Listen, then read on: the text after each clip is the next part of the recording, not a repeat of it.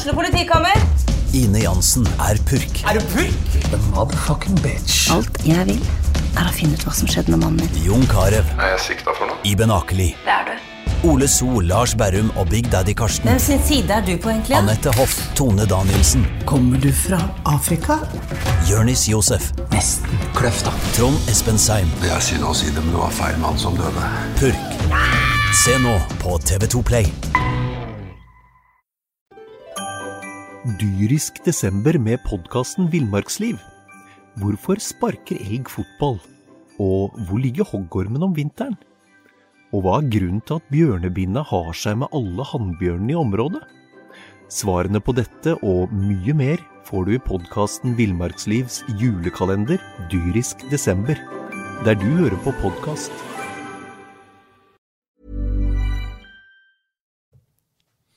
Gledelig jul til alle sammen. Det snart klart for pakkeåpning på selveste julaften. Og i fotballpreikstudio til BA, der sitter 3 fjøsnisser og skal snakke om sesongen som har vært i lokalfotballen. Vi veldig glad i det som skjer i lavere divisjoner. Og Mons Ivar Mjelde, du har maset litt om at en sånn her podd, det måtte vi få til før jul. Ja, jeg har jo vært en litt sånn pådriver for, jeg snakker med mye folk rundt forbi, og jeg vet at folk interessert i det som skjer lokalt, og mange mener jo at Brann får mye oppmerksomhet, og det gjør det jo, og det jo riktig at Brann og de beste skal ha mye oppmerksomhet, men jeg tror at det plass, og det på sin plass, at vi nå like før jul dykker litt ned i lokalfotballen, og så gir vi de som interessert i lokalfotballen en liten pakke nå før jul. Ja, dette altså en liten julespesial fra Fotballpreik, en lokalfotballpodd, og vi har selvfølgelig hentet inn mann som kanskje har mest oversikt over det som skjer under divisjonene der Brann spiller. Per Kolstad, velkommen til deg. Takk for det. Vi i gang med en ny sesong. Den begynner omtrent med en gang den andre slutter, så vi i full gang.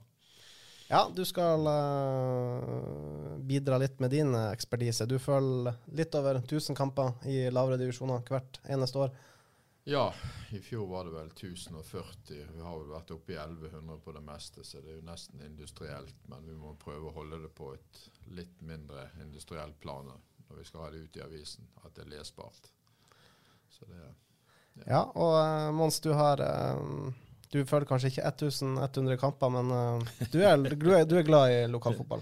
Ja, men jeg har jo vært en del av lokalfotballen selv, på en måte, sant? Når jeg vokste opp, og ting har jo forandret seg, men jeg tenker jo med glede tilbake på den tida når jeg selv var 15-16 år og fikk møte med voksenfotballen og fikk lov til å trene med A-laget til Hausvik, og etter hvert ble god nok til å spille på dette laget, og det er veldig ned i divisjonene så er det kompiser, sant? Det er et sterkt sosialt fokus, det er gode venner som trives i lag og vinner fotballkamper og taper fotballkamper i lag og rykker opp i lag og rykker ned i lag, så du har liksom hele dette spekteret, og derfor så tror jeg at jeg synes at det å hedre lokalfotballen er viktig, fordi at den har vært en del av lokalfotballen selv. Ja, vi skal rett og slett bare brodere oss ned gjennom divisjonene, gå litt inn på årets sesong, litt inn på neste sesong, og Per, du har jo også igjen kåret Hordalands beste fotballag. Ja, det skal vel være litt hemmelig frem til julaften til det kommer ut i avisen, så, men det er jo en tøff oppgave, det er jo 100 lag, så det at vi må sørge for at det jeg skriver om, at det har noe med virkeligheten å gjøre, for ellers så blir vel huset beleiret av folk fra klubbene som ikke er fornøyd. Får du noen reaksjoner på denne kåringen? Ja, jeg har fått noen reaksjoner på det, men stort sett så er det den godlynte sorten, så det er jo greit. Og det er mange som er berørt av det, mange som har oppfatninger, sant? Og jeg vil jo aldri forsøke å fortelle at den oppfatningen jeg har til hver tid er korrekt. Det er noe bare sånn, det er noe et utspill i luften. Men du må jo på en måte ha solid bakgrunn for egne meninger, for å bruke gamle Aftenposten sitt ordtak da. Så det... Per, du ute og ser veldig mange fotballkamper. Du har alltid snakket om at lokalfotballen viktig. Hvordan opplever du engasjementet rundt det som skjer i lavere divisjoner når du rundt omkring og ser fotball? Det har jo vel egentlig alltid vært stort, men det klart lokalfotball jo i ferd med å forandre seg litt, for det tidligere så var jo de klubbene som lå oppunder de beste klubbene, de var jo faktisk helt lokale. Og det klart at pengene har jo begynt å gjøre sitt innpass i 3. divisjon, til og med ned i 4. divisjon, og også i et par tilfeller i 5. divisjon. Og da begynner liksom spillerlogistikk å bli viktig, sant? Og da kommer det jo folk fra, jeg skal ikke si alle verdenshjørner, men det blir litt mer uttynnet. Og det jo en tendens i lokalfotball, og det vil jo i neste omgang stoppe unge lokale spillere for de plattformene de hadde tidligere. Så det jo en utvikling som kanskje går an å diskutere om det veldig fornuftig å bruke mye penger i 3. og 4. divisjon.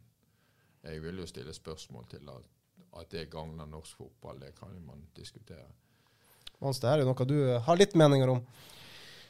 Ja, og det klart at nedover i divisjoner, altså det jo på mange, som Per sier, og det jo ikke fasit i denne verden, sant? Og det mange veier til å oppnå suksess, sant? Men jeg mest imponert over de miljøene da, som tør å satse ungt, som tør å slippe unge lokale gutter til, og vi har jo noen eksempel på miljø som gror godt, selv om ikke de har så mye importer.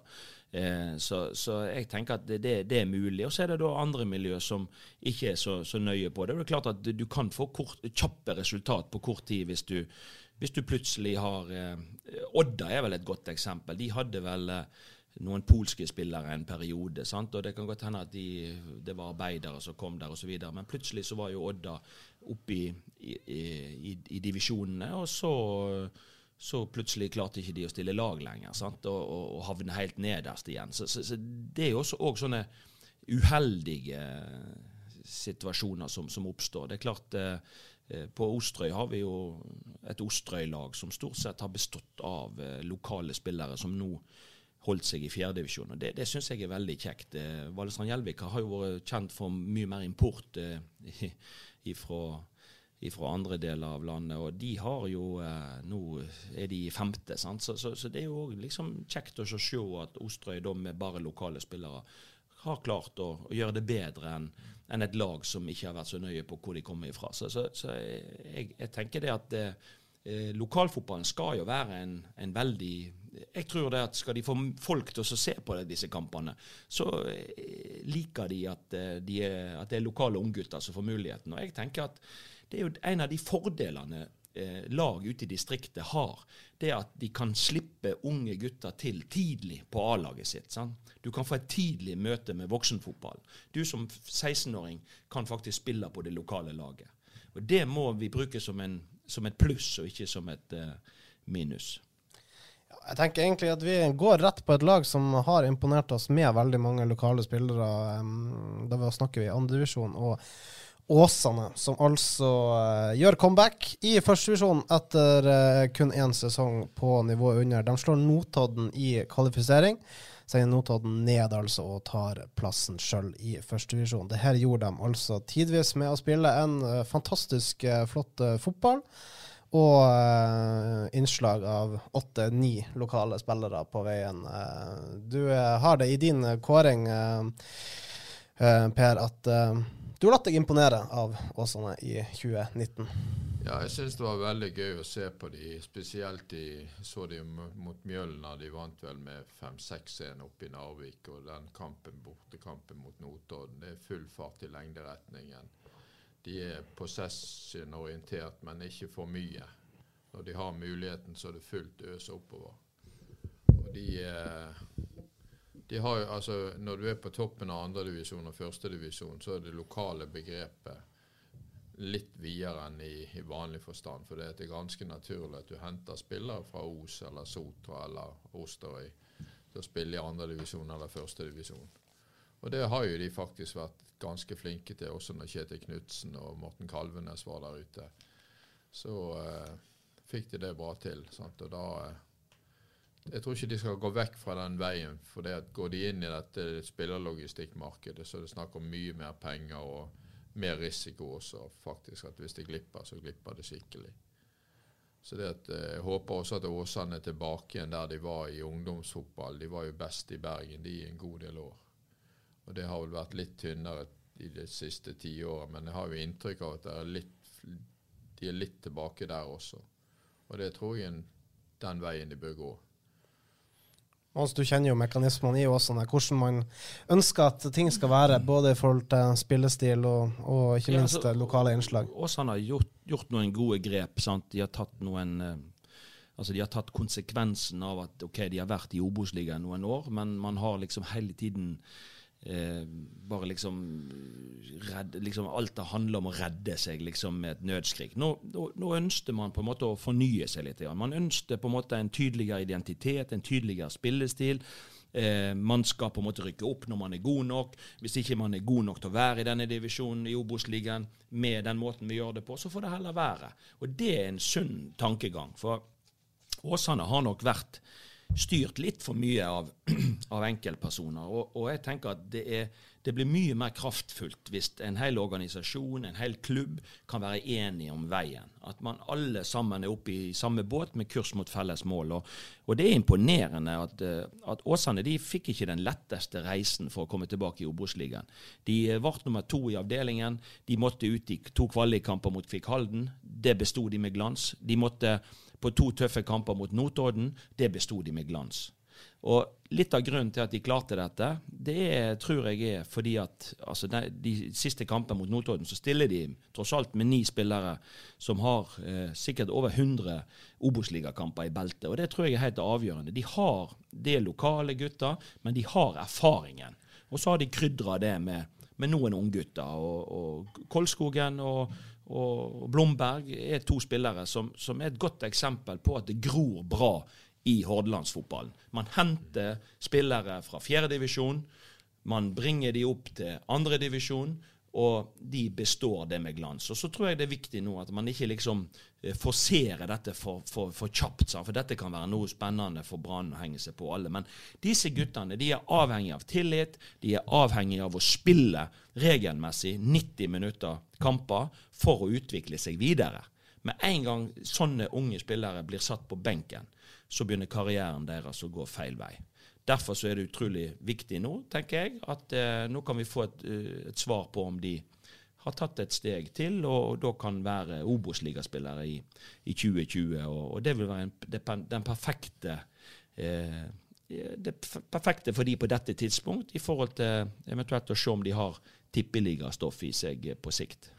Eliteserien heter det. Eliteserien, ja. Vi kan bare ta litt på for eksempel Blomberg, Kolskogen har snakket mye om, og det sier også nå at Brann er interessert i å hente han fra Åsane, at han skal utvikle seg videre på Kniksens plass. Men vi kan ta Blomberg da, en spiller som sommeren 2018 var med å vinne Dana Cup, fikk året til turneringens beste spiller. Spilte 4. divisjon i 2018, så blir han hentet til Åsane i 2. divisjon, går inn, blir assistkonge, leverer, blir kalt inn til landslaget, og nå sies det at klubber som Start og Bodø/Glimt og kikker på han. Det har vært en suksesshistorie.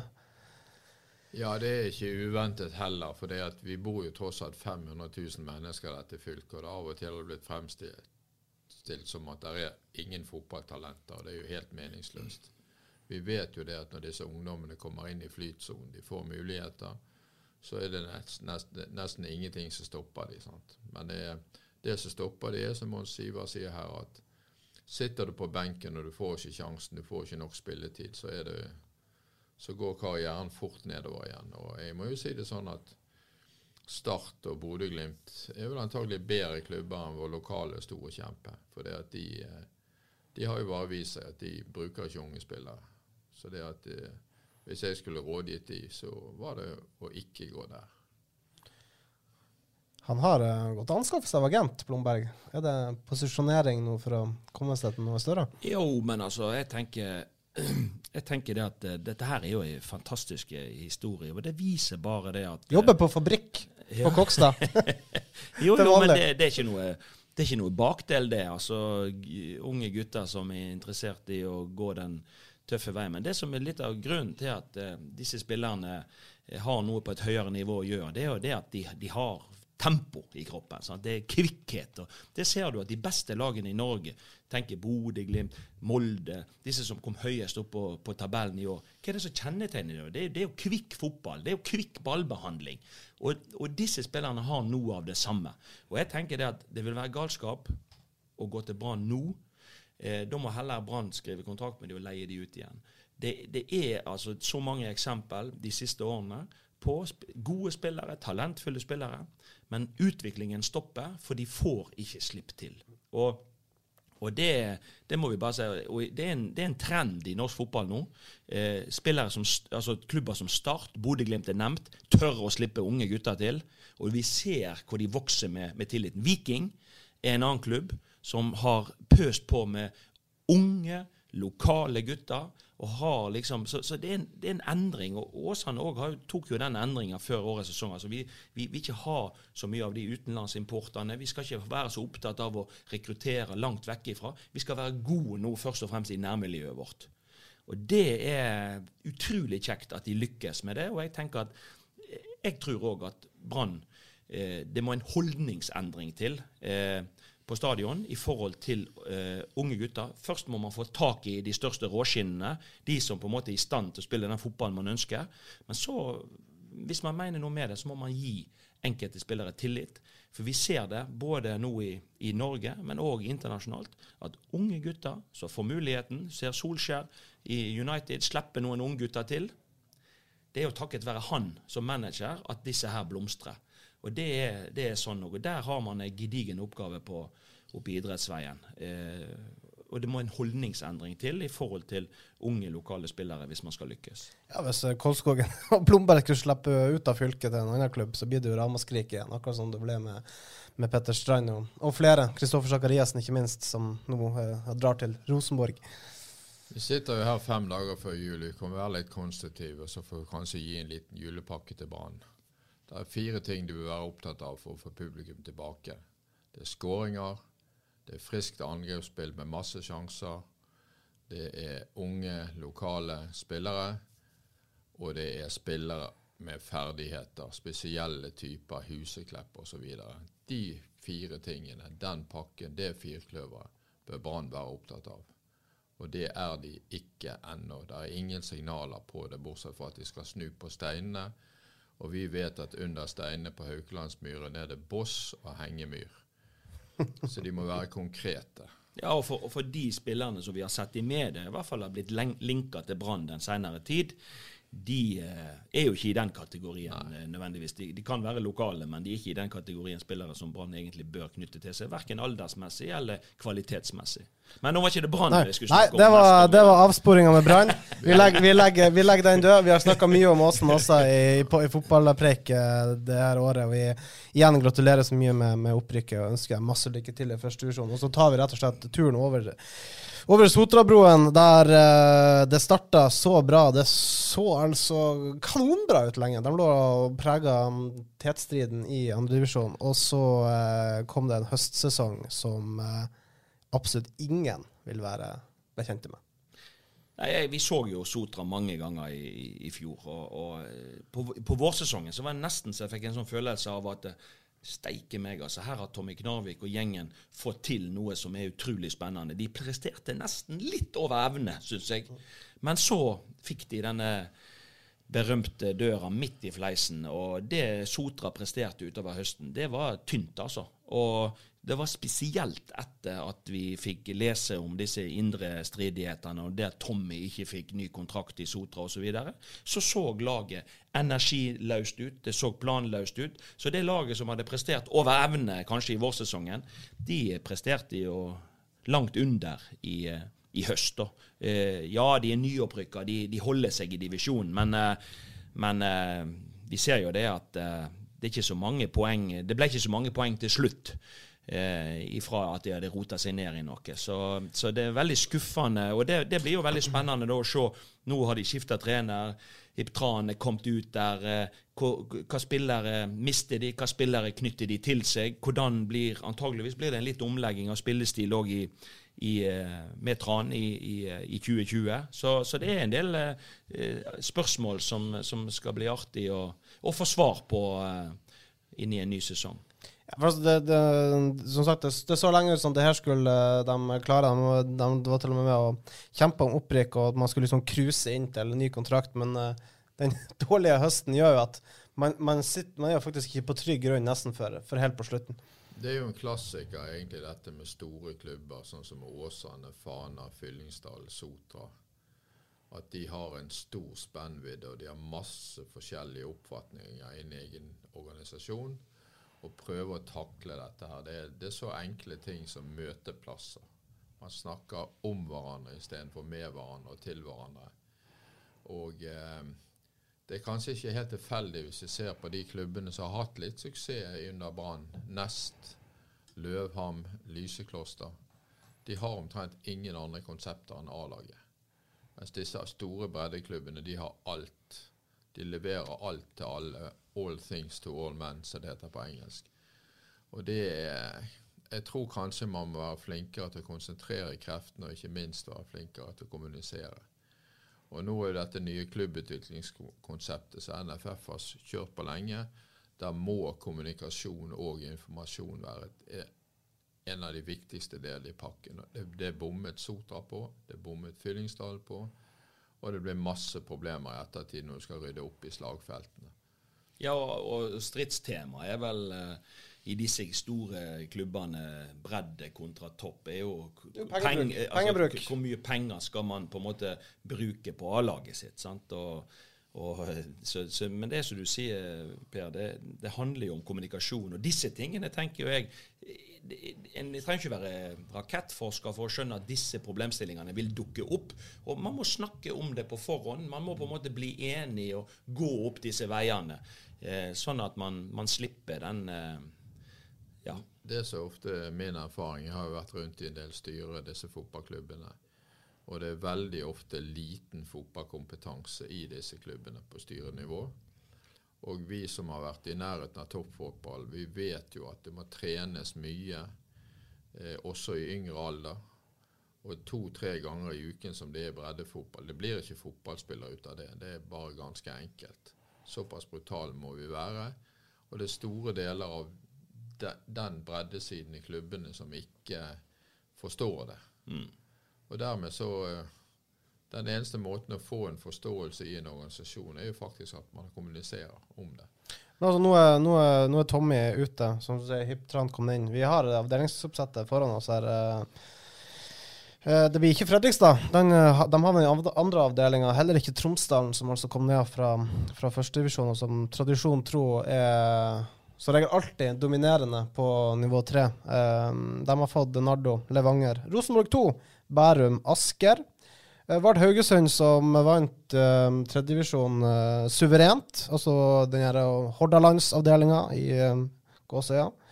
Så for å gå videre, Egersund, Bryne, Fløy, Notodden, Odd 2, Arendal og Fram. Det første du sa, Per, når du så det her, det var Sotra for det tøft i 2020.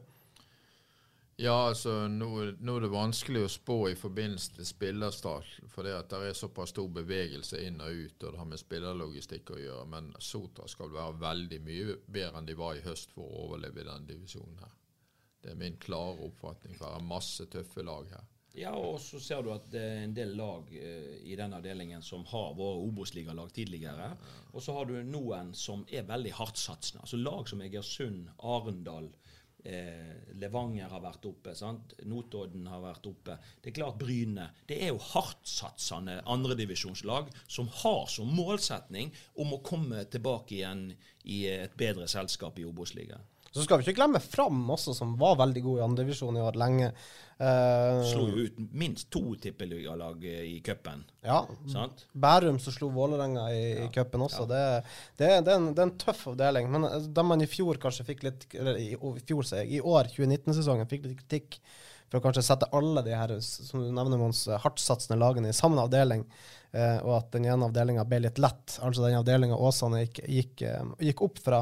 Nå har man kanskje fordelt det litt, og ja, som man er inne på, altså Sotra, de kan ikke levere en høstsesong som i år, neste sesong, da er det tredje divisjon i 2021.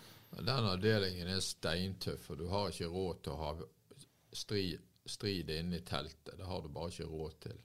Og det er klart at i Sotra i fjor så hadde jo Sotra 2 rykket opp hvis det hadde vært noen spillere fra første laget som hadde spilt på det andre laget. Og det var det omtrent ikke. Så det er klart de må jo styre første laget sammen med det som er resten av klubben også. Og det er, som sagt, de har ikke råd til å strides internt, for det vil bare bety nedrykk. Ja, og det at ikke det første og andre laget henger sammen, det vittner jo om, det er jo dårlig spillerutvikling. Det er et svakhetstegn. Ja, vi er spent på hva Hyptran kan fortelle ut på Sotra neste sesong. I hvert fall vår spådom med at de kommer til å få det tøft, og så får vi se om de kan overraske oss nok en gang. Tredje divisjon. Lysekloster var mange så på dem som favoritter, men de var ganske tidlig ute.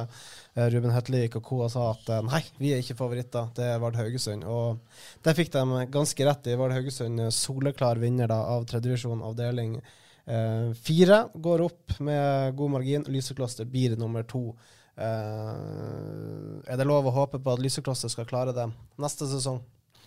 Ja, nå må vi kanskje rette inn speilet litt annerledes enn tidligere. Det er altså 11 lag fra fylket vårt i tredje divisjon, avdeling 04. Fylket vårt fra 1. januar heter jo Vestland, utrolig nok. Ja, de er jo på papiret er de favoritter. I fjor var det nok litt mer bågete med Vard der, for de var også like store favoritter på forhånd. Men det er klart, Lysekloster er jo en klubb med ganske høy omsetning. Spillere inn og spillere ut. Og jeg har jo litt tro på kontinuitet i fotball. Det er en faktor faktisk som mange undervurderer. At folk faktisk har spilt fotball sammen i litt tid, det gjør jo ofte at lagene blir bedre.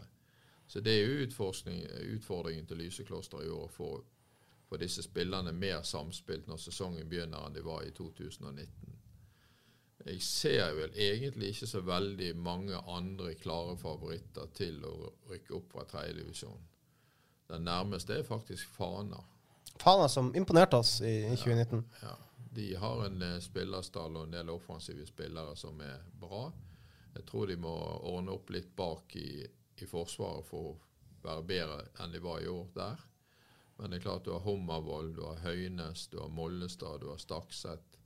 Og det er jo folk som på dette nivået kan skåre en god del mål og ja, fortsette med det neste år. Eller i 2020. Så Fana... Jeg ser i grunnen ikke disse Oslo-lagene som en utfordring på toppen. Det gjør jeg ikke. Ja, det ville Lysekloster selv ha sagt. De utpekte vel med en gang, eller umiddelbart Fana som det som de regner med kan bli den store konkurrenten om opprykket. Men det som er veldig spennende å se, det er jo på slutten av sesongen i fjor, så lot jo Lysekloster noen av disse utenlandske spillerne gå. Og så spilte man med mer lokale, eller mer, hva skal jeg si, norske spillere da. Og resultatene ble ikke noe dårligere. Nesten tvert imot. Altså, jeg tror de fikk noe å tenke på de siste kampene i fjor, der man egentlig gjorde det. Problemet til Lysekloster, jeg tror det, skal Lysekloster rykke opp, skal Lysekloster etablere seg på et høyere nivå, så må man nettopp, som Per sier, da må man ha kontinuitet i spillere. Man må hente rette typer og så videre. Og så må det bare være 1 og 2 som på en måte man kan kingse med hver sesong. Men det er nødt til å få et lag, en måte å spille på, til å sette seg over litt tid. Ellers så går man gjerne opp en gang, men så går man rett ned igjen. Altså skal man på en måte bli med på en reise oppover, så må man ta konsekvensen av hva som er lurt å gjøre, og da er det å få satt en gjeng som på en måte har lyst til å ha et litt lengre perspektiv på tingene. Det har blitt alt for mye sånn at man har hentet spillere nesten inn helt frem til seriestart, og så har man brukt en halv sesong på å spille de sammen. Og det er ikke godt nok i kamp med med Vard Haugesund og andre. Så er det jo litt spennende i den avdelingen hva skjer med disse Oslo. Vi kjenner ikke like godt til disse Oslo-lagene. Ja, både Lyn og Reddy var vel sånn høvelig midt på tabellen i sin avdeling nå i 2019. Nummer 6, 7 og 8, så de er relativt jevngode i 2019. Lyn har store økonomiske problemer i søsterklubben, som er kvinneklubben og breddeklubben. Og de var langt unna opprykk i sin avdeling, alle de 3 lagene. Masse poeng. Men det er jo å gå tilbake til det som Mons Ivar sier, når du rykker opp gjennom divisjonene med penger, kjøpespillere, at det er hovedkonseptet, så vet du at jo høyere du kommer i systemet, jo dyrere blir det. Så du er nødt til å ha en fundingbase eller en finansiering som tilsier at du klarer dette greiene. Og det er det jo veldig mange klubber i norsk fotball. Det stopper opp på et eller annet tidspunkt. Du klarer ikke å definere hvor den bremsen ligger. Når Løvholm rykket opp i 2004, så var forretningskonseptet deres steindødt etter de hadde rykket opp. De hadde mest penger i klassen i andre divisjon, minst penger i første divisjon. Og det er sakens kjerne. Og det må disse klubbene tenke igjennom, for ellers er det som Mons sier, at da rykker de rett ned igjen. Så du har Brattvåg, som var en klubb med store ressurser i Sunnmøre, som rykket opp fra 3. divisjon her for noen år siden, og de har omtrent klart å etablere seg i 2. divisjon, men ikke noe mer. Så der er et hinder der ute, og du må prøve. Altså det er to ting i fotball som er konkurransefaktorer. Det ene er økonomi, og det andre er kompetanse. Og du må reindyrke noen av disse her ekstremt for å lykkes. Og du må vite at du har disse pengene til å få det med på denne høydeflukten som går helt opp i tippeligaen eller eliteserien, som det heter nå. Og det er det få av disse hardtsatsende klubbene som tenker gjennom godt nok. Liten innblanding av 4. divisjon, der har vi jo 2 lag som vant. Det ene var ganske suverent, der andre avdelingen var det ganske jevnt. Altså Bjarg, Sandviken, de kommer opp fra 4. divisjon, og er det noen lag vi kan forvente noe fra i 3. divisjon? Sandviken er jo spennende, vi har vært inne på det. De bruker jo litt penger, de satser jo, de henter gode spillere, og som sagt var suveren i sin 4. divisjonsavdeling. Kan de blande seg inn i en tetstrid i 3. divisjon? Jeg tror at ingen av de 2 lagene kommer til å gjøre det. Jeg tror Sandviken er sterkere enn Bjarg i 3. divisjon. Sandviken rykket opp med 8 poengs forsprang og hadde ingen toppskårer. Det vil si bestemann hadde 11 skåringer, og det er ikke mye når du vinner 4. divisjon med 8 poeng. Så de bør få tak i en toppskårer hvis de skal ha noe som helst ambisjoner av den nærmeste toppen av 3. divisjon. Jeg tror utmerket godt de kan havne på midten av tabellen et eller annet sted, det tror jeg. Men Bjarg tror jeg kommer til å slite i bunnen. Og utfordringen deres er å takle disse reisene. Sandviken har nok mye mer kompetanse i klubben når det gjelder reisevirksomhet enn det Bjarg har. De skal reise 3 ganger til Sogndalen eller til Sogn, og 3 ganger til Oslo. De turene må de klare å turnere. Ja, og så skal de jo liksom, sant? Disse lange reisene og bortekamper, det er en logistikk i det. En ting er økonomien, men det andre er jo folk som studerer eller jobber, så det må prioriteres, sant? Altså, du kan ikke være sånn at når du skal på noen av disse tøffe bortekampene, så har ikke man det beste laget med. Det er klart at det å komme opp i 3. divisjon, det å få et sånt oppsett, det stiller noen krav innad i klubben, om at vi har sagt ja til å være med på dette her, og da er vi nødt til å gjøre det beste. Og jeg er helt enig, jeg tror, som du sier, og det er jo veldig spennende, jeg har ikke sett for mye enda, hverken i 2. eller 3. divisjon, at det har vært så vanvittig med spillersigneringer og sånne ting. Det virker som at det har vært litt rolig foreløpig, så det blir jo veldig spennende å se, ikke minst med disse nyopprykka lagene, hvilken spiller er det de klarer å knytte til seg, sant? For å som Per sier, for oss å skåre de nødvendige målene. Og det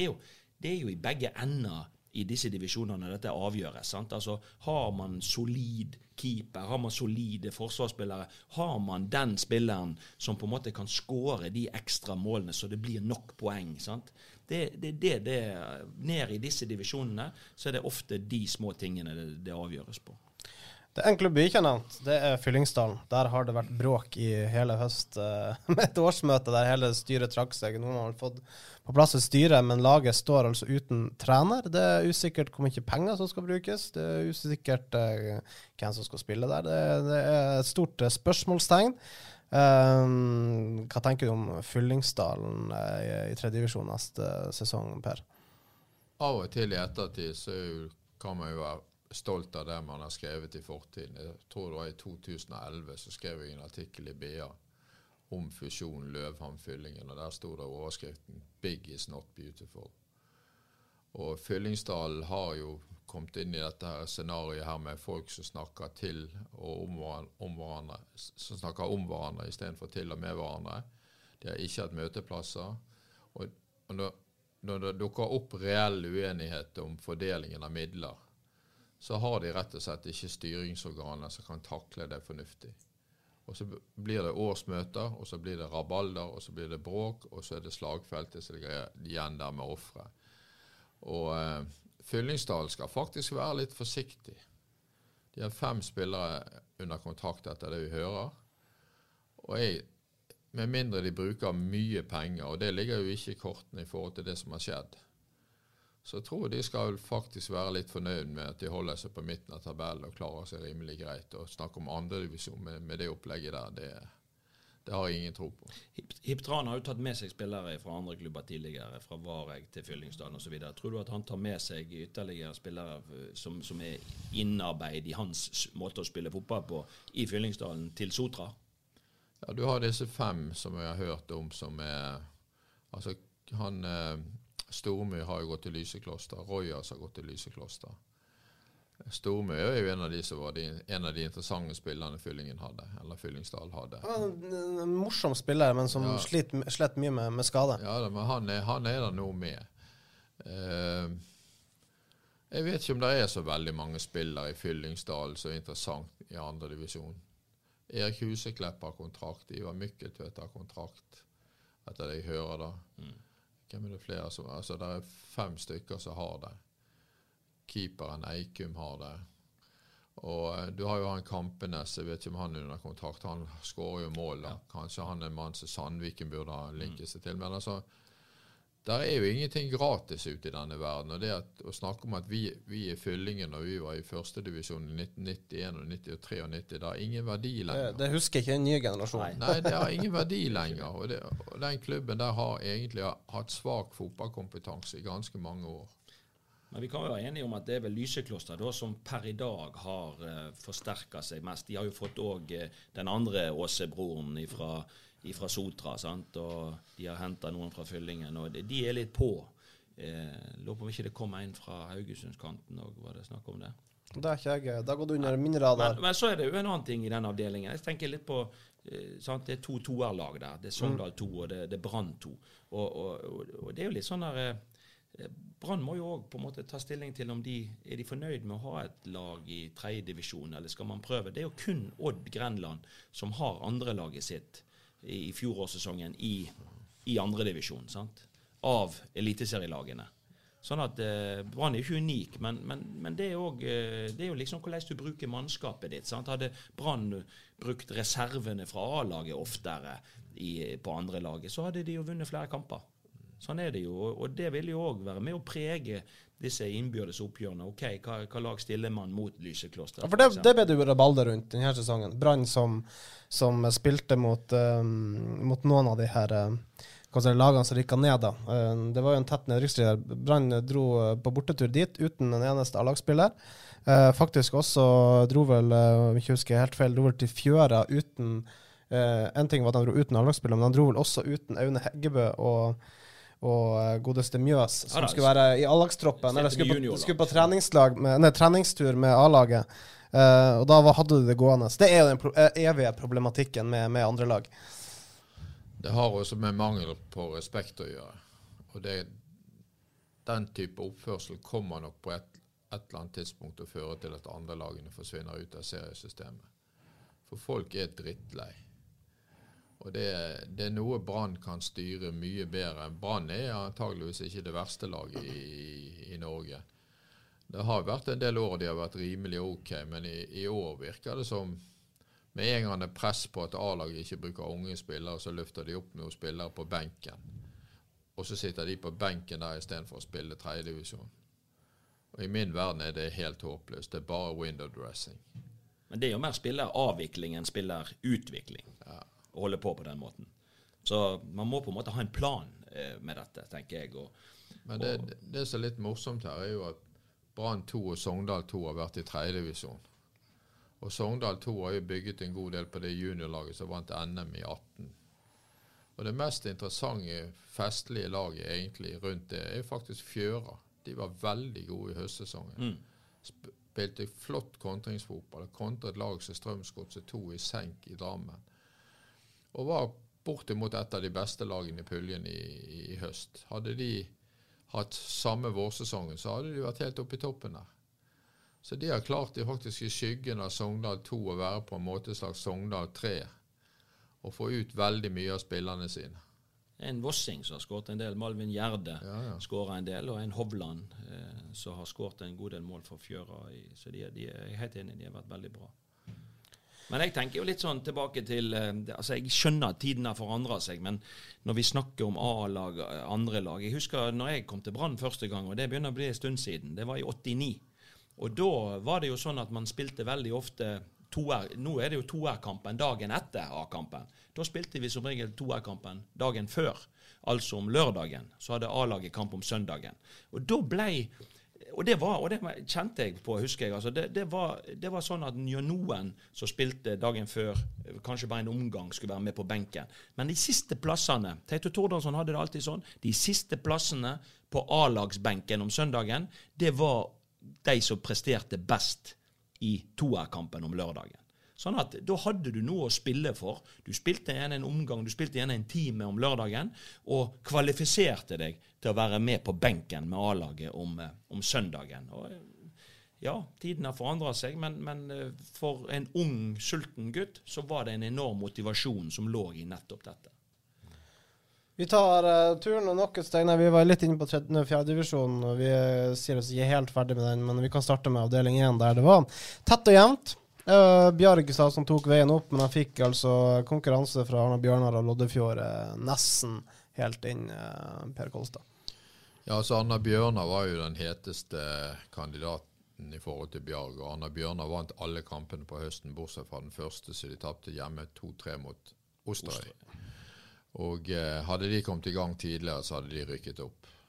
Så de vil nok antagelig fortsatt være en kandidat, men det er et aldrende lag, et lag som blir eldre, som de trenger nok gjerne litt input av noen yngre spillere. Ellers var jo Åsane 2 kollapset jo helt på høsten. De var jo med lenge, og i likhet med Åsane 3 som også kollapset, så må de gjerne se igjennom der ute hva som skjedde. Loddefjord og Tertnes og Gneist var vel egentlig aldri heite nok kandidater. De datt fra alle sammen på høsten. Så derfor vant jo i grunnen Bjarg uten å imponere veldig mye, fordi at de andre datt i grunnen fra. Det eneste konkurrenten var til slutt Arna Bjørnar. Så det at... Arna Bjørnar hentet en ny trener nå. Det blir spennende. Det er Sundsbø, det. Ja. Han er jo ikke ny, han har jo vært der. Dyrisk desember med podcasten Villmarksliv. Hvorfor sparker elg fotball? Og hvor ligger hoggormen om vinteren? Og hva er grunnen til at bjørnebinna har seg med alle hannbjørnene i området? Svarene på dette og mye mer får du i podcasten Villmarkslivs julekalender Dyrisk desember, der du hører på podcast.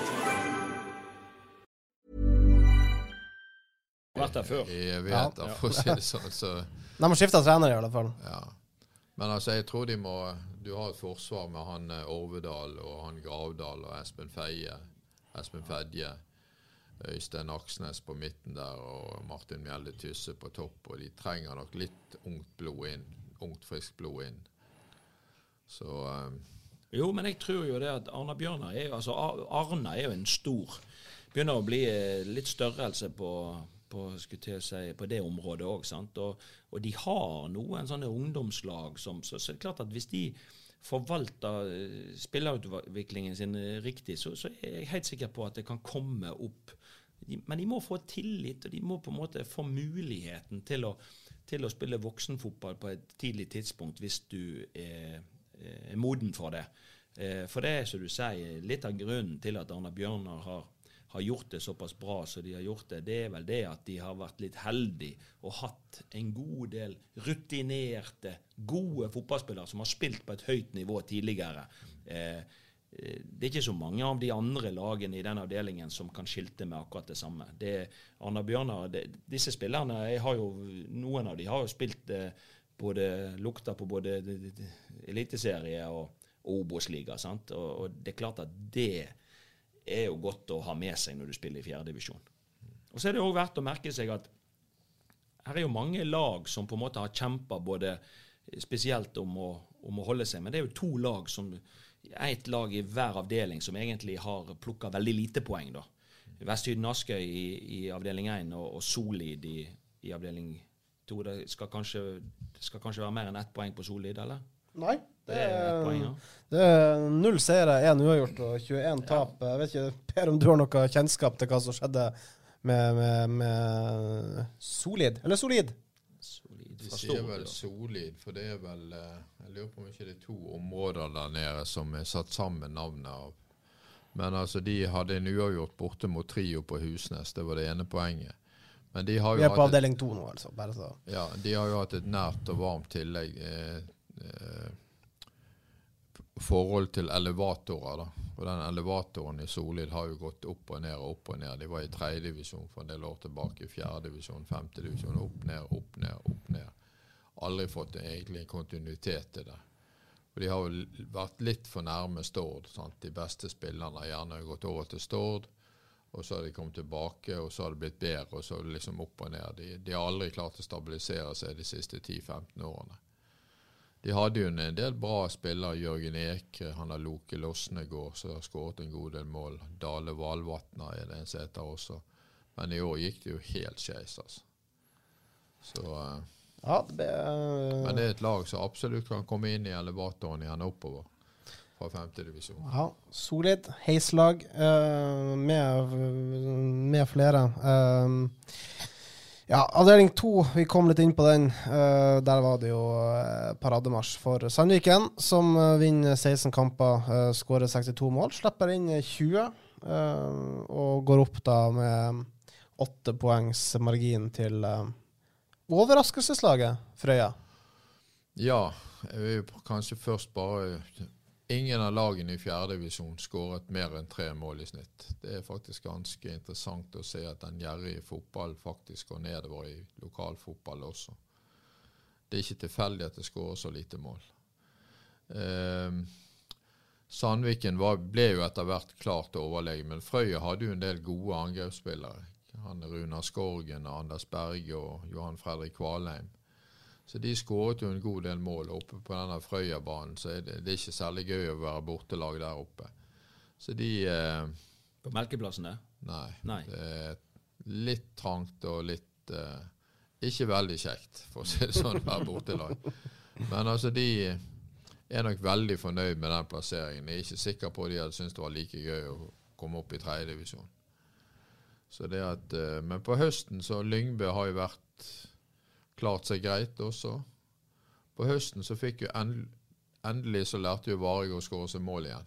De hadde jo 5 kamper på våren der de ikke skåret mål. Jeg mener de hadde 18 mål etter vårsesongen, og plutselig så begynte de å skåre masse mål på høsten. Så de kanskje i en bedre fase enn de var. Ja, de hadde vel han der spissen, hva kan han hete? Det har med det umulige navnet Entege Kone. Ja. Og så har du Kaddu og Ton, begge de 2 kommer jo fra Florø. Ja. Men det var jo så Frank Hellevik sa at han hadde hatt masse sjanser, han Kone da, så han burde ha skåret egentlig enda mer. Men altså, plutselig begynte de å skåre på høsten. Det er akkurat så det bare, ketchupflasken bare sa pang. Og så rant der inn med skåringer. Så det at Jeg synes jo det er imponerende å se Sandviken. De jo i særklasse når det gjelder innsluppne mål. Altså, de både skårer mest og slipper altså inn under 1 mål i snitt. Det en god oppskrift for å rykke opp det. Ja, men altså på 22 kamper og bare slippe inn 20 mål, så det klart, det tyder på at de har fått satt forsvarsspillet sitt på en god måte. Og det som Per sier, det skåres litt mindre mål, men det klart at det jo et godt angrepsspill begynner med et godt forsvarsspill. Du må på en måte vite hvordan du skal organisere deg når ikke du har ballen, og det å slippe inn lite mål, det nok nummer 1 i forhold til hvis du vil klatre i divisjonssystemet. Vi ønsker jo å se offensiv, attraktiv fotball, men jeg veldig imponert over Sandviken. De har 16 seire, 4 uavgjort og bare 2 tap, og som sagt sleppte inn 20 mål på 22 kamper. Det i særklasse best i disse 2 fjerdedivisjonsavdelingene. Ja, hvis vi tar Bjarg, som altså rykker opp i avdelingen, altså de slipper altså inn 37 mål på 22 kamper. Altså, nesten dobbelt så mye. Ja, altså hvis vi går ned til Gneist på 6. plass, altså, man slipper inn like mye mål som de lagene som ligger midt på tabellen. Hvordan har Bjarg klart å gå opp gjennom å kun tape 2 kamper? De har jo fått inn han spissen Kristoffer Hafsås da, som har spilt i Førde og i Os og god på dette nivået. Sant? Han har nok vært en av de viktigste bidragsyterne sammen med han Arvid Austevold på topp der. De har vært garantistene for skåringene. Så det men de nok litt mer lekk bak, og jeg vil jo tro at det en høyere gjennomsnittskvalitet i Sandviken-laget enn i Bjarg-laget, og det sørger for at det blir færre skåringer. Men jeg jo litt oppgitt og opptatt av at det spilles mer defensiv fotball nedover i divisjonene. For det ikke akkurat utviklet fotball. Det resultatet det skal spilles på? Jo, men det har vel Brann opplevd at det vel ikke bare det som teller. Det en spiller jeg har lyst til at vi skal snakke litt om i fjerdedivisjon, og det mannen som skårer 1/3 av målene til Loddefjord, som altså er det mest skårende laget i hele fjerdedivisjonen sammen med Sandviken. Anders Zakariassen, 21 mål. Lillebror til Kristoffer, som ikke skal spille for Brann, han skal til Rosenborg.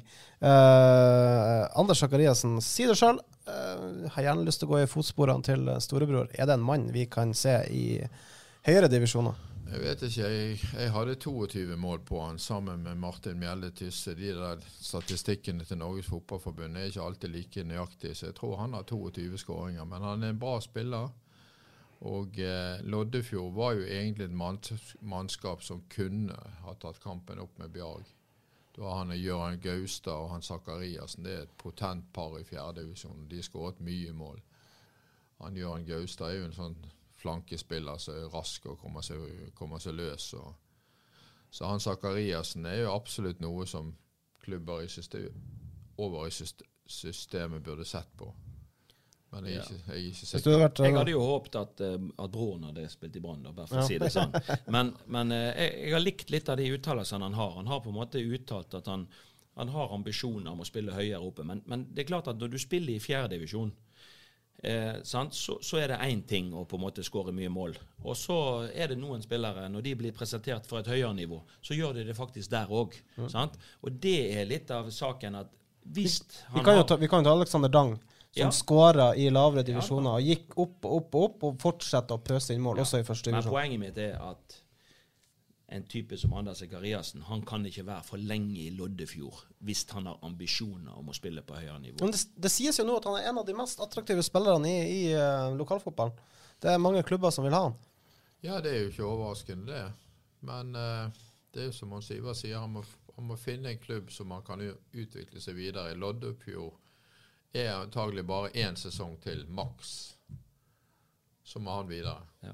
Og dette jo en spiller, altså sånne type spillere må jo være interessant for type Sotra, type Åsane, eventuelt type Lysekloster, som har ambisjoner om å komme opp i det. Det jo sånne unge, sultne gutter med de rette holdningene og innstillingen. Det jo de, og ferdigheter, som har definitivt ferdigheter på et eller annet nivå. Det jo disse du må være flink å se, og så må du presentere dem for et nytt nivå, gi dem tillit, og tar de ikke, altså da har de i hvert fall fått prøvd, og de har fått muligheten. Hvis ikke de tar det da, så det jo greit.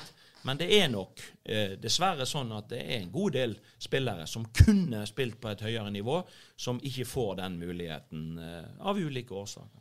Altså, vår sportsleder i BA, Tormod Bergersen, synes det var litt gøy da, at Kristoffer Zakariassen har jo over flere år nå vært en av de mest attraktive spillerne i hele Norge. Og så får du da lillebror Anders, som en av de mest attraktive her i lokalfotballen i Hordaland. Jeg har en god historie der. Jeg bygget hytte ut på Bjorøy i 1989. Og så måtte jeg jo av og til dusje, du holdt på å rive ned der og var svett og guffen og alt dette. Så gikk jeg bort og trente med fotballaget der. Så jeg ble faktisk spille 2 sesonger i 5. divisjon, 89 og 90. Og 1990 så var jeg 38 år. Og der var det en kar som antagelig få har hørt om i Bergen, som het Ove Bjorøy. Han spilte på Skjetten i 1. divisjon. Han spilte på Bjorøy de 2 sesongene, rett før sommeren og rett etter sommeren, for dette gikk på NTH i Trondheim, som det het den gangen. Og han var dritgod. Og jeg nevnte han for Espen Steffensen, som var sammen med Mons Ivar i Brann tidligere. Har du hørt om Ove Bjorøy? Aldri. Han var kjempegod.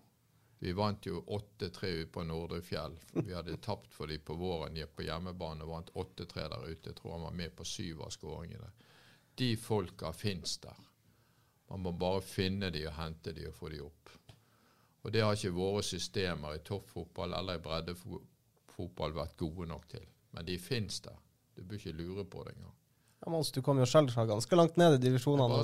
Ja, og det var jo aldri snakk om noe kretslag eller noen ting, sant? I mitt tilfelle. Og det er klart, det har vel litt med at det mest sannsynlig ikke var mange nok som hadde, eller noen som hadde sett meg i det hele tatt, sant? Men etter hvert så begynte jeg jo det, men da begynte jo snøballen å rulle, men at det finnes gode fotballspillere nedover divisjonene som kunne med hell, og det det jeg tror, at de klubbene som gode på å reise rundt og se lokalfotball, for du nødt til å se det, en ting, ja, du får tips og du hører, men du må ut og se med egne øyne, og så må du klare å se hva det denne spilleren har, som gjør at han tar neste nivå på en god måte. Og jeg tenker det at i mitt tilfelle, i mange andre tilfelle også, så ble man ikke sett på et tidlig tidspunkt, og sånn det bare. Og det veldig synd, fordi at det klart at en del spillere, de jo litt beskjedne i forhold til at de vil ikke ta kontakt med den eller den, og så det handler litt om at man ser nok lokalfotball. Og jeg tenker sånn som Brann, Åsane, de beste klubbene i Holland, de har et ekstra ansvar, tenker jeg, på å se mye lokalfotball. Tips de får inn, sjekke det ut, for de har et ansvar i forhold til å gi unge, sultne gutter muligheter. Så jeg vet jo at en av suksessfaktoren til Nessotra, det jo på et høyere nivå. Steffen Landro og Arve Haukeland har sett mest andre- og tredjedivisjonsfotball i Norge av alle. Og det klart, når du ser veldig mye fotball, så ser du akkurat disse spillerne. Sant? Det har vært deres konkurransefortrinn nummer 1. Og det klart at hvis du går i lokalfotball, som Mons Ivar sier, så ser du disse gutter, for de finnes jo der. De jo der. Men det var en ting, du må vite hva du ser etter, og det andre, du må faktisk være der og se det. Det jo også en annen sportssjef i Norge som får veldig mye positiv omtale. Det jo Thomas Berntsen i Sarpsborg, som også har et veldig godt øye til det som skjer i lavere divisjoner i Norge. Ja, de har også vært flinke, sant? De har jo hentet, det mange eksempler. De henter jo herifra! De har hentet herifra, men de har hentet jo også fra andre divisjon i Oslo-området, sant? Og så blir de presentert, og så klarer de seg på eliteserienivå. Det jo imponerende, sant? Så jeg helt enig, og nå ser du Steffen Landro sine 2 første signeringer omtrent. Det ikke de største navnene, men han har hentet en fra Tromsdalen som har rykt ned. Han har hentet en fra sånn type nesten årets spillere i disse klubbene i Tromsdalen, en i Skeid. Altså, det blir spennende å se. Mest sannsynlig det spillere han har sett vanvittig mye. Han vet hva han skal bruke de til. Han vet hva kvaliteter de har. Og jeg blir ikke overrasket hvis han lykkes med det også. Ja, Steffen Landro en fantastisk mann som vi gleder oss til å se også i Sandnes Ulf. Vi spør oss videre til 5. divisjon. Da Skal vi rett og slett snu på rekkefølgen, og så starter vi på avdeling... Nei, glem, det gjør vi ikke. Vi starter rett og slett bare på avdeling 1. Vi går på Askøy, som går opp. Og vi får Askøy også i 4. divisjon neste sesong. Ja, så Askøy en av de fusjonsklubbene som også har ikke fått ut sportslige resultater. Kleppestø og Florvåg gikk sammen før 2000-skiftet. Og Florvåg var jo faktisk et førstedivisjonslag i 4 år. Trygve Johannesen kom derfra. Og de har vært helt nede i sumpen nå de siste årene. Nå har de et ungt mannskap som tydeligvis er litt bedre enn de har vært før. De trener nok gjerne litt bedre. Vestsiden har vært den beste klubben på Askøy. Nå dette er de nede i 5. divisjon, så nå er jo arenaen egentlig klar for Askøy. Men det er jo et sånt samarbeidsprosjekt som var til stede i år mellom Follese og Skogsvåg. Follese og Hetlevik. Og der opprettes en ny klubb som heter Askøy SK, som skal spille 6. divisjon. Og der var jo følere ute i forhold til Askøy fotballklubb her da, men det ble ikke noe av. Men jeg tror treningskulturen på Askøy har vært det store temaet der ute, og det er et forbedringspotensial der for denne klubben som de er nødt til å fortsette med. De skåret faktisk ikke mest mål i puljen heller. De slapp inn minst mål. Så det viser seg det at et godt forsvar det er viktig, men jeg tror nok at Askøy kan gjøre det bra i 4. divisjon. Nordre Fjell tror jeg av alle ting som traff et trener til Nordre Fjell på parkeringsplassen her for et par minutter før sending. Og de tror jeg nok skal få kave i 4. divisjon. Dette var en pulje egentlig som manglet nummer 2-lag. Egentlig et godt nummer 2-lag. Litt artig med Nordre Fjell, det var vel Steffen Landro som sikret opprykket, med et fantastisk mål i krysset, var det ikke det? Ja, de var vel allerede rykket opp, men vi må ikke, altså... Han liker å påstå det. Steffen liker det at de kaller han for assistkongen, og jeg har kalt han for skåringskongen også, men han er en hyggelig og grei gutt, men vi må ikke skryte han helt opp i himmelen. Men det som jeg synes er litt artig, når jeg ser her på på disse 5. divisjonsavdelingene, det er klart her er jo en del lag som har vært nede i divisjonene i mange år, men så finnes det jo også noen lag som har vært betydelig høyere i divisjonssystemet. Altså, når jeg spilte på Hausvik og var 17-18 år, så spilte jo vi i den såkalte gamle 4. divisjonen, sant? Og der var lag som Telavåg, der var lag som Follesø og Florvåg fra Askøy, sant? Det var sterke lag, og disse lagene har jo, i likhet med Hausvik skulle til å si, hatt seg en runde nedover i divisjonssystemet, og derfor så synes jeg det er kjekt, og Askøy er jo altså befolkningen på Askøy, altså det er jo en plass, en størrelse der ute, og hvis man hadde klart å vært litt flinkere i forhold til samarbeid, og så er det jo klart at man har potensialet til å ha klubber høyere i divisjonssystemet. Så det er jo litt sånn synd, har vært litt synd for Askøy-fotballen, for den har, som du sier Per, lagt ned, og den var jo jeg husker jo at du hadde Trygve Johannesen som spilte på Florvåg, og så hadde du Peter Osborne, han spilte på Follese. Jeg husker han brente straffe ute på grusen på Haus en gang på midten av 80-tallet. Så det var jo spillere som man på en måte hadde sett litt opp til, som da var på vei ned. Ja, du har jo, altså Askøy og Sotra er jo 2 jevnstore øyer når det gjelder befolkning. Og på Sotra har jo Nest catchet dette med spillerlogistikk og økonomi for tak i spillere. Det har man overhodet ikke catchet på Askøy. Samtidig så treningskulturen har forvittret. For det ble jo trent bra der ute på 60-70-tallet når de var på vei opp, og Follese var jo det laget som var lengst i 3. divisjon, jeg tror fra 83 til 2009. Og nå har jo hele bunnen gått ut av Follese. Så det at treningskultur har vært nøkkelordet, og så har seriesystemet har blitt komprimert, det er færre lag i toppen, derfor finner vi flere av de gamle topplagene lenger nede i systemet, og treningskultur er jo stikkord nummer 1 på Askøy. Det er ikke noe å lure på engang. Vi lurer litt på hva som skjedde med Skogsvåg. Altså 0 seire, 0 uavgjort. 22 tap på 22 kamper, 110 i målforskjell, 0 poeng. Hva skjedde der, Per? Nei, jeg jo tallmann, så det jo ganske lett å lese ut av tabellen. De tappte 22 fotballkamper og 110 i målforskjell. De var nok ikke rustet for det. De rykket jo opp som Skogsvåg/Sund 2. Og Sartor var sammen med Sund 2 i 2019. Og hvorfor det samarbeidet forvitret, det vet jeg faktisk ikke. Men de hadde rett og slett ikke mannskap til å holde seg. Og det var en kar som het Anders Engelsen. Jeg tror han skåret 8-9 av de 21 målene. Så resten av laget har jo ikke vært veldig målfarlige.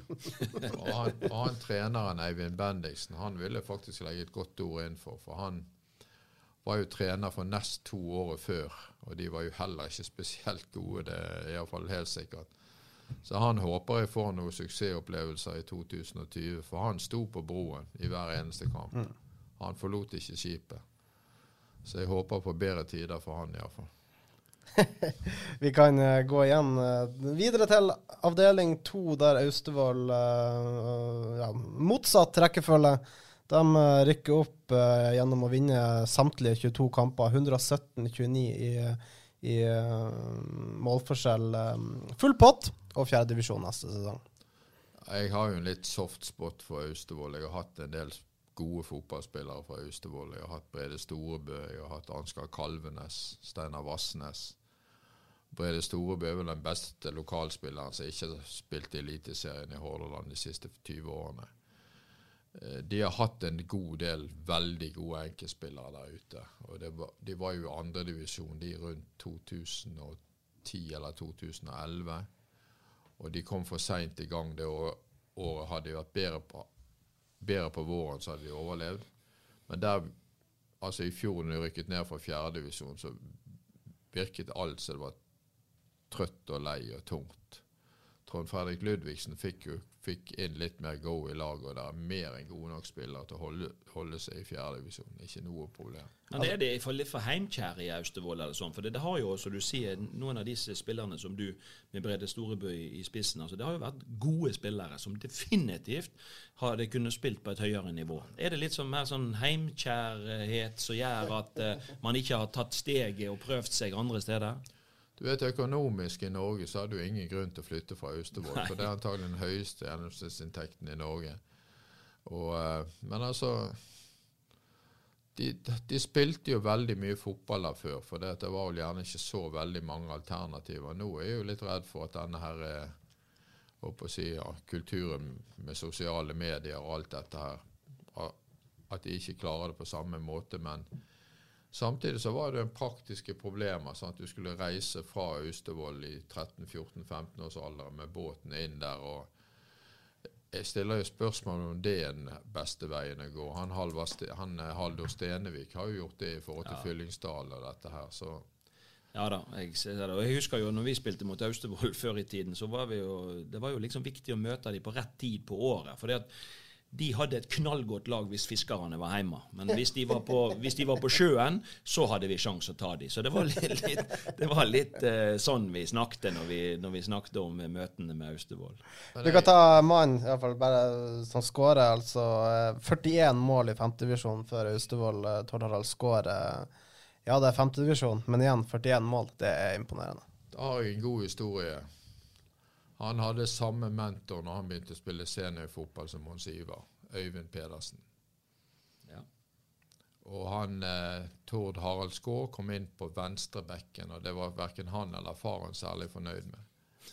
Men han har spilt mye fotball, han og så Frode Storebø, det var den duoen som kom inn samtidig. Frode var vel inne i Os i år, men han har vært mye plaget med skader.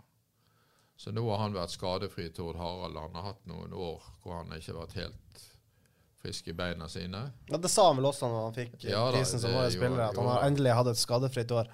Men altså, han har spilt sammen med gode spillere der ute. Inge Rabben, Kurt Hovland, Brede Storebø, Trond Heggestad. Så det at, ja. Men altså, han fikk tidlig spille på et høyere nivå. De vant jo 3. divisjon det siste året Øyvind var ute i Austevoll. Og de rykket opp året etterpå når de var kvalkampen, så de var en 3. divisjon 2 år på rad. Så han fikk tidlig komme inn på et bra nivå. Og derfor tror jeg at Austevoll kan gjøre det veldig godt i 4. divisjon neste år, hvis de klarer å holde dette teamet samlet og klarer å holde kreftene på plass. Og vi må jo skryte litt av Øyvind Pedersen. Han var jo den som tok oss i Hausvik også opp et par divisjoner. Så det er klart han har på en måte hatt suksess med en god del lokale lag i Hordalandsfotballen. Så det absolutt så har han hatt noe positivt i sitt trenervirke. Ja, så han jo en annen, jeg har 2 sånne kandidater. De ikke så veldig flinke til å markedsføre seg selv, og det vel svakheten der, så det har jo ingenting med fotball å gjøre. Men en annen jo han, hvis du ser i Telavåg, som har skåret 80 mål i 3. og 5. divisjon, og det 0-1. Der jo Carl Fredrik Sande trener. Han har jo hatt nest i 2. divisjon. Han var vel nominert til årets trener på Ja, han flink når det gjelder organisering av offensivt spill. Lagene hans skårer ofte mye mål, og lagene hans rykker ofte opp. Og det vil jo tro av ferdigheter som folk etterspurte. Ja. Men det gjerne de med de flinke markedsføringstrynene som kommer seg opp. Og det har jo litt med mangel på kompetanse, disse styrene som tilsetter de.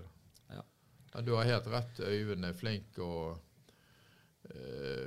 har vel fått egentlig litt for lite kred i forhold til ferdighetene sine, akkurat som Carl Fredrik. Før vi legger 2. divisjon, avdeling 02 helt, altså Mathopen går altså opp sammen med Austevoll, men vi må gå litt på lag nummer 4. Altså lag nummer 4, Søfteland, de lå og kjempet om opprykk, og så begynner det en masse tull der man ikke stiller opp til kamper og så videre og så videre, og nå har de vel trukket laget? Ja, altså Søfteland jo et eklatant bevis på styrer som ikke vet hva det går i. Altså når du spiller fotballkamper, så ligger det i fotballens ånd at du skal prøve å vinne fotballkamper. Selv om du spiller et bedriftslag mot Barcelona, så må du i hvert fall ikke ta det vekk. Og rett før slutt så har i hvert fall jeg fått høre at de fikk beskjed om at styret ville helst at de ikke skulle rykke opp til 4. divisjon. Med andre ord det at de skulle ikke legge seg i selen for å vinne fotballkamper. Og for meg det helt håpløst. Og som en reaksjon på det, så valgte du spillerne å ikke stille opp mot Austevoll på hjemmebane. Så de tappte den kampen. Tordal kunne skåre enda flere mål enn de 41 han stoppet på. Ja. Men altså, poenget at der har jo styret på en måte gått inn og sabotert spillets ånd. Det jo dårlig lederskap. Du satt jo her i høst og rasa fra deg. Men jeg synes jo Austevoll har vunnet alle kamper, men de 3 av kampene har de fått gratis. Det 3 kamper der lag ikke har stilt opp mot de. En da bortekamp med Søfteland, og 2 hjemmekamper for Austevoll. Og jeg synes da, når du spiller i 5. divisjon, det må være en selvfølge at hver eneste kamp så går du ut på for å prøve å gjøre det best mulig. Det må jo være i fotballens ånd at vi stiller opp. Det det ene. Når man først har meldt seg på, så forplikter det. Man en del av 50. Da må man heller trekke seg før, sånn at en annen får muligheten. Men jeg mener, når du først der, så vi pliktige til å stille opp, og vi pliktige til å gjøre så godt vi kan. Hvis vi prøver å pålegge spillerne noe annet, så vi på villspor. Austevoll spilte ikke 3 kamper. De 9 skåringene de fikk, de hadde sikkert skåret mange flere enn de 9 hvis de hadde spilt i kampen. Så jeg tror ikke det var noe fordel for de som fikk de 9 målene. Det var ikke det. Bare for å si det. Nei, jeg enig. Avdeling 3, Nordhordland og Voss går opp. Der skjedde jo det som du mener man burde gjort før sesongen, altså Gneist, som rett og slett, Gneist 2, så rett og slett trekk lagsett. Det ble bare spilt 20 kamper i den avdelingen, 11 lag. Nordhordland opp, vinner 16, tar et ganske klart opprykk, vinner avdelingen. Voss tar turen opp sammen med dem. Det var avgjort relativt tidlig i høst. Ja, altså på vårsesongen så var det 3 lag som kjempet om opprykk. Det var Nordhordland og Voss og Nordhaugsund. Og Nordhaugsund sklei fort ut av kampen på høsten, så hele høstsesongen så var det vel nærmest klart. De 2 lagene der har jo noe i 4. divisjon å gjøre, men Nordhordland må beholde Sindre Flå, Tommy Gaustad og Snekkevik, Andreas Bø Snekkevik. De kom ny inn fra klubben fra Tertnes, og de skåret jo nesten alle målene deres. De skåret 83 mål, og jeg tror de skåret noen 54 av de 83 målene. Så de var helt avgjørende for opprykket. Voss har jo kommet seg tilbake igjen nå etter en del år nede i Syggenesdal. Og hvis du tenker på hvem Voss kunne fått inn, du har Kristoffer Bidnes som har spilt ute i Sotra, du har Maid Memik som spilt i Djerv 1919 og ble toppskåren deres. Du har Mathias Hovland og Malvin Gjerde i Fjøra. De kunne hatt et kanonlag. Men problemet til Voss at de har ikke noe skoletilbud utover 19-20 års alder. Talentene forsvinner. Mange som flytter derifra, sant? Og så går de på skole andre steder, og så jobber de andre steder, og så spiller de fotball, og de spiller godt også andre steder. Så det litt av problemet til Voss, at de klarer ikke å holde på spillerne i den riktige alderen. Sant? De får opp spillere, men du klarer ikke å holde de over så lang tid at du får et riktig godt lag. Og det utfordringen som Voss har i fremover. Ja, de vant jo faktisk 3. divisjon i sånn 2010-2011. Da tappte de kvaliken og opprykk mot Austevoll. Men altså, det jo en toppidrettskultur på ski der oppe. Ja. Og det har ikke man helt klart å overføre på fotballbiten. Det 2 ting som mangler på fotballbiten. Det ene jo utdanningssteder, og det andre en hall. Ja. Så de kan trene i om vinteren. For det jo en annen jeg skal ikke si det en polarzone, men det mer snø der oppe. Ja, men de skal ha seg en sånn 60-40, en sånn, så de har ute i Nordhordlandshallen eller et eller annet. De skal ha seg har vi jo noe til bobla. De skal absolutt, på Voss et kaldt, kan være kaldt om vinteren. Det klart det legger en demper på treningsforholdene. Her i Hordaland, eller i Bergensområdet, har man muligheten på Sotrahallen og Vestlandshallen, sant? Men det klart at noen sånne lag, de detter mellom. I Knarvik har de Nordhordlandshallen. Det I hvert fall et alternativ på de verste dagene ute. Så det jo ikke noe fasit i dette her, men jeg tenker at Nordhordland, de har jo rotet litt grann I noen år, men så valgte de da å hente disse 3 nøkkelspillerne fra Tertnes, som hadde erfaring fra høyere nivå, og det har de, og så har de jo en del andre unggutter I laget, og nå de ungguttene blitt et år eldre, og hvis de nå klarer å beholde disse nøkkelspillerne samtidig så de unge blir et år eldre, så har jeg tro på at Nordhordland kan holde seg I fjerde, og eventuelt stabilisere seg på et høyere nivå. Ja, for den lykkelige 40-årsfeiring for Nordhordland som altså tok turen opp. Vi nærmer oss slutten, vi holdt på I 1 time og et kvarter her. Det som sagt en julespesial som vi skal ut med. Forhåpentligvis så hører du på den her på selveste julaften, og enten før eller rett etter den her så skal det også da publiseres en stor kåring da fra godeste Per Kolstad, og I den forbindelse så tenker jeg det på sin plass å ta ut laget som han har satt på 61. plass på over Hordalands beste idrettslag. Der står din klubb, Mons, klubben du alltid vil snakke om, Hausvik. Ja, men det betyr jo litt ekstra. Det klart at når I min karriere I Hausvik, sant? Altså fra du var liten, og jeg fikk jo liksom det fra jeg var 5-6 år, og hvis foreldrene mine lurte på hvor jeg var henne, så førsteplassen de kunne gå og lete, det var bort på baner, sant? Men I hele min karriere så spilte vi jo på grus der ute. Nå det kommet en flott kunstgrasbane, og det blitt et fint anlegg, og som sagt på vårt beste så var vi oppe I den gamle 4. divisjonen, og da var det ikke sjelden at det var gjerne helt opp I 500 tilskuere på kampene, og da fikk du en utrolig ramme, og det var liksom kompiser som spilte sammen, og når Øyvind Pedersen kom og trente, så hadde han med seg noen spillere fra fastlandet, sant? Sånn at vi var konkurransedyktige så det kan jo godt hende på den tida, midten av 80-tallet, at vi faktisk var enda høyere enn på 61. plass da, på rankingen I Hordaland, men Hausvik har rykt opp 2 år på rad nå, fra 7. til 5. Ja, første gang på 35 år blir det. Ja, det blir jo siden forrige gang. Ja. Der har jo Mons Ivar Ja, og det klart at de vil, det ser jo ikke ut foreløpig som at det så veldig mye tilgang på spillere. De fikk Jonas Hauge til høstsesongen fra Vallestrand Gjelvik, og han skårte 10 mål eller noe sånt de siste kampene, som gjorde at de kunne rykke opp. Men det virker ikke så det så mye, det virker som det mye av den samme gjengen. Så at de går et tøft år I møte I 5. divisjon, det jeg helt overbevist om. For det mest unge lokale gutter som skal utgjøre laget I 2020 også. Ja, Per er jo inne på det her. Altså, på det moderklubben din, og du sier det er unge gutter, men det er jo ikke bare unge gutter, det er jo også dine gutter, 2 av dem i alle fall, som er med å gjenreise gamle Hausvik. Ja, jeg har hatt 2 av gutterne med i år, og de har hatt det veldig kjekt, og det er jo klart at jeg var jo med på dette selv, å rykke opp 2 år på 2 år med Hausvik i min tid, og det gjør noe med en sånn kompisgjeng som på en måte rykker opp i lag. Det er utrolig mye glede forbundet med det, altså. Synes du ville se noe, Per? Ja, nei, det er jo, altså for å si det sånn, ute på Osterøy, jeg hadde en god venn av meg som spilte i Valestrand når de var i 3. divisjon. Og det er vel for så vidt det hjertesukket vi hiver videre til Hausvik og Osterøy og Valestrand. At han sa det, jeg må innrømme når vi rykket opp i 3. divisjon, så trente vi ikke mer. Og Valestrand kom rett i retur. Men Valestrand slo faktisk Stord 4-1 på hjemmebane i den sesongen. Så det var jo kompetanse i laget, men det ble ikke trent nok.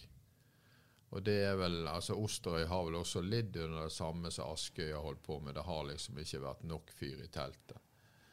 Men det er klart 3 klubber der ute som kjemper om hegemoniet. Og det er jo ikke snakk om å nødvendigvis samarbeide. Her er jo hver bygd vil jo ha det beste fotballaget, og nå blir det jo lokaloppgjør mellom Valestrand, Gjelvik og Hausvik i år. Men det er klart at det er jeg helt enig med deg, for jeg var jo inne i en kort periode og trente Valestrand Gjelvik også, og det er klart man var få på treningene, og det er klart at hvis du over tid ikke trener nok, og det var jo litt av det når vi med Hausvik var oppe i midten av 80-tallet, altså da var vi oppe på sånn type, vi hadde gjerne 5 fellestreninger i veka, sant? Og for vi visste at vi møtte Bergenslag som var bedre teknisk enn oss, men de skulle ikke være bedre trent enn oss. Og vi hadde noen spillere, som meg selv medregnet, som også løpte litt i fjellet, og som trente på egen hånd. Sånn at vi hadde, jeg vil påstå, en treningskultur som ingen av disse Osterøy-lagene har vært i nærheten av. Vi hadde det på 80-tallet, de har ikke vært i nærheten av det nå. Og jeg tror det, de lagene som klarer å knekke den koden med å få trent nok, for det at unge, sultne gutter, de restituerer seg fort, de tåler ekstremt med trening, men det blir trent for lite. Og da får akkurat som om du leste eksamen, du får jo litt i forhold til hvor mye innsats du har lagt ned. Så jeg tenker at i disse spesielt i 4. og 5. divisjon, de lagene som har en gruppe som virkelig bestemmer seg for å legge ned nok trening, de tror jeg kan overraske positivt. Det er jo en ting jeg vil si om breddefotball. Det trenes 2-3 ganger i uken i breddefotball fra de unge. Og vi trente nok mer i vår tid. Vi spilte mer fotball. Og det som skjer i dag er at når de er 16-17 år, så er det nesten tomt, alle ute av klubbene. Og hvis vi ser litt tilbake i tid, jeg går en del på Byfjellet her, og du finner varekontingenter og fjellkameratene oppi der. Det er folk som har spilt sammen for 30, 40, 50, 60 år siden. Ingvald Huseklepp, Atle Simonsen, Atle Eliassen, Kjell Steffensen, Sigmund Teinås, og fjellgjengen med Gunnar Kårstad og Steiro-brødrene. De er fortsatt sammen, for det samholdet har de hatt mer eller mindre hele livet. Og det holder på å gå ut litt av breddefotball, for det at man er ikke så veldig ofte med der, for det er bare et par ganger i uken. Og så er det veldig mye turneringer rundt omkring, og så når de er 16-17 så er det slutt. Hvis klubben har tatt vare på mange av disse folka, ikke bare som spillere, men som ledere og trenere og sånt i eldre alder, så har det vært en enorm positiv effekt. Men det er ikke vi flinke nok på i fotball. Jeg sammenligner breddefotball med en flyplass. Det er alltid fullt der, men det er aldri de samme folka. Dagen etterpå så er det fullt, men det er ikke de samme. Så det er noe som breddefotball må legge seg på minne, at det er fornuftig å beholde folk utover disse 16-17 årene. For den livstidskulturen som Vareg og så vi ser Vareg og fjellkameratene hver eneste mandag, den er ikke disse lagene lenger i breddefotball. Nei, det er enig, og det er utrolig, altså vi er jo helt avhengig av at folk vekk den dugnadsånden og frivilligheten. Og før så snakket vi gjerne om en garderobekultur. Nå kommer man gjerne til trening, og så går man hjem igjen. Sant? Altså, det handler litt om å skape møteplasser rundt om i lokalklubbene og i breddeklubbene, sånn at det kan gro gode miljø der ute, og at folk blir tatt vare på, sånn at de synes det trivelig å være der, og når endt karriere sant? Men da kan man ha andre oppgaver. Jeg tror at det har vært, så Per sier, det har vært veldig bra i noen klubber, og så det en del klubber som har mistet litt av dette, og ønsker jo på en måte at spillere som har vært viktige rundt om i klubbene, at de kanskje kan gå inn i andre roller, og sånn at klubbene kan drive god spillerutvikling, og at de gode miljøene kan videreføres. Vi lar det være siste ordet om lokalfotball. Vi har holdt på i 1 time og 22 minutter, og mens vi har suttet her og spilt inn, så har jeg fått på øret terminlista til Eliteserien har kommet. Brann starter borte mot Rosenborg. Det en tøff oppgave. For hardt presset, Lars Arne Nilsen. Du husker hva jeg sa i forrige podcast. Serieoppsettet blir viktigere enn noen gang nå når man har det presset på seg i forhold til å prestere fra første stund. Og det er klart et revansjesugent Rosenborg-lag på Lerkendal i første seriekamp tidlig på året. Man kan kanskje ikke tenke seg en tøffere start på Men for en revansje for Lars Arne Nilsen om han skulle vinne den kampen. Ja, det klart. Det ligger alltid muligheter, men man har vel tapt mer enn man har vunnet på Lerkendal opp gjennom årene. For å si det sånn, jeg tror ikke jubelbrølet var veldig høyt oppe på stadion når den kom da. Men altså, det er klart, det får jo en omvendt effekt hvis de vinner der oppe. Men det skal jo da gjøres da. Og så får vi jo en god bit veldig tidlig på sesongen da. Ja. Vi lar det være det. Vi har trålet oss gjennom årets lokalfotballsesong, og som sagt, det har tatt 1 time og i snakkende stund 24 minutter. Jeg tror rett og slett bare vi har fått prate om det vi skal gjøre. Vi sier takk for oss. Det var Jonas Johnsen som snakket nå. Vi har hatt med oss Vi ønsker folk i lokalfotballen god jul. Ja, og selvfølgelig Per Kolstad som har vært med. Tusen hjertelig takk for dine historier, og ikke minst oversikt over lokalfotballen som du har bidratt med her. Jeg får ønske alle en riktig god jul, og jeg kommer nok tilbake og begynner å plage dere i midten av mars med første kvalifiserende runde i NM. Det bra. Jeg avslutter også med å ønske alle sammen en riktig god jul, og her siste podden for 2019, så godt nyttår, og så høres vi igjen i 2020. Dyrisk desember med podcasten Villmarksliv. Hvorfor sparker elg fotball? Og hvor ligger hoggormen om vinteren? Og hva grunnen til at bjørnebinna har seg med alle hannbjørnene i området? Svarene på dette og mye mer får du i podcasten Villmarkslivs julekalender Dyrisk desember, der du hører på podcast. Ukens annonsør HelloFresh. HelloFresh verdens ledende matkasseleverandør og kan være redningen i en travel hverdag. Mange av oss har nok vandret i butikken både sultne og uten en plan for middagen, som ender med at vi går for de samme kjedelige rettene gang på gang. Middag burde være dagens høydepunkt. Som HelloFresh kan du nå velge mellom 25 ulike retter hver eneste uke, eller få HelloFresh til å sette sammen menyen for deg. Dette gir deg muligheten til å prøve nye og spennende retter alene eller sammen med familien. Du velger antall porsjoner og får alt levert på døren på et tidspunkt som passer for deg.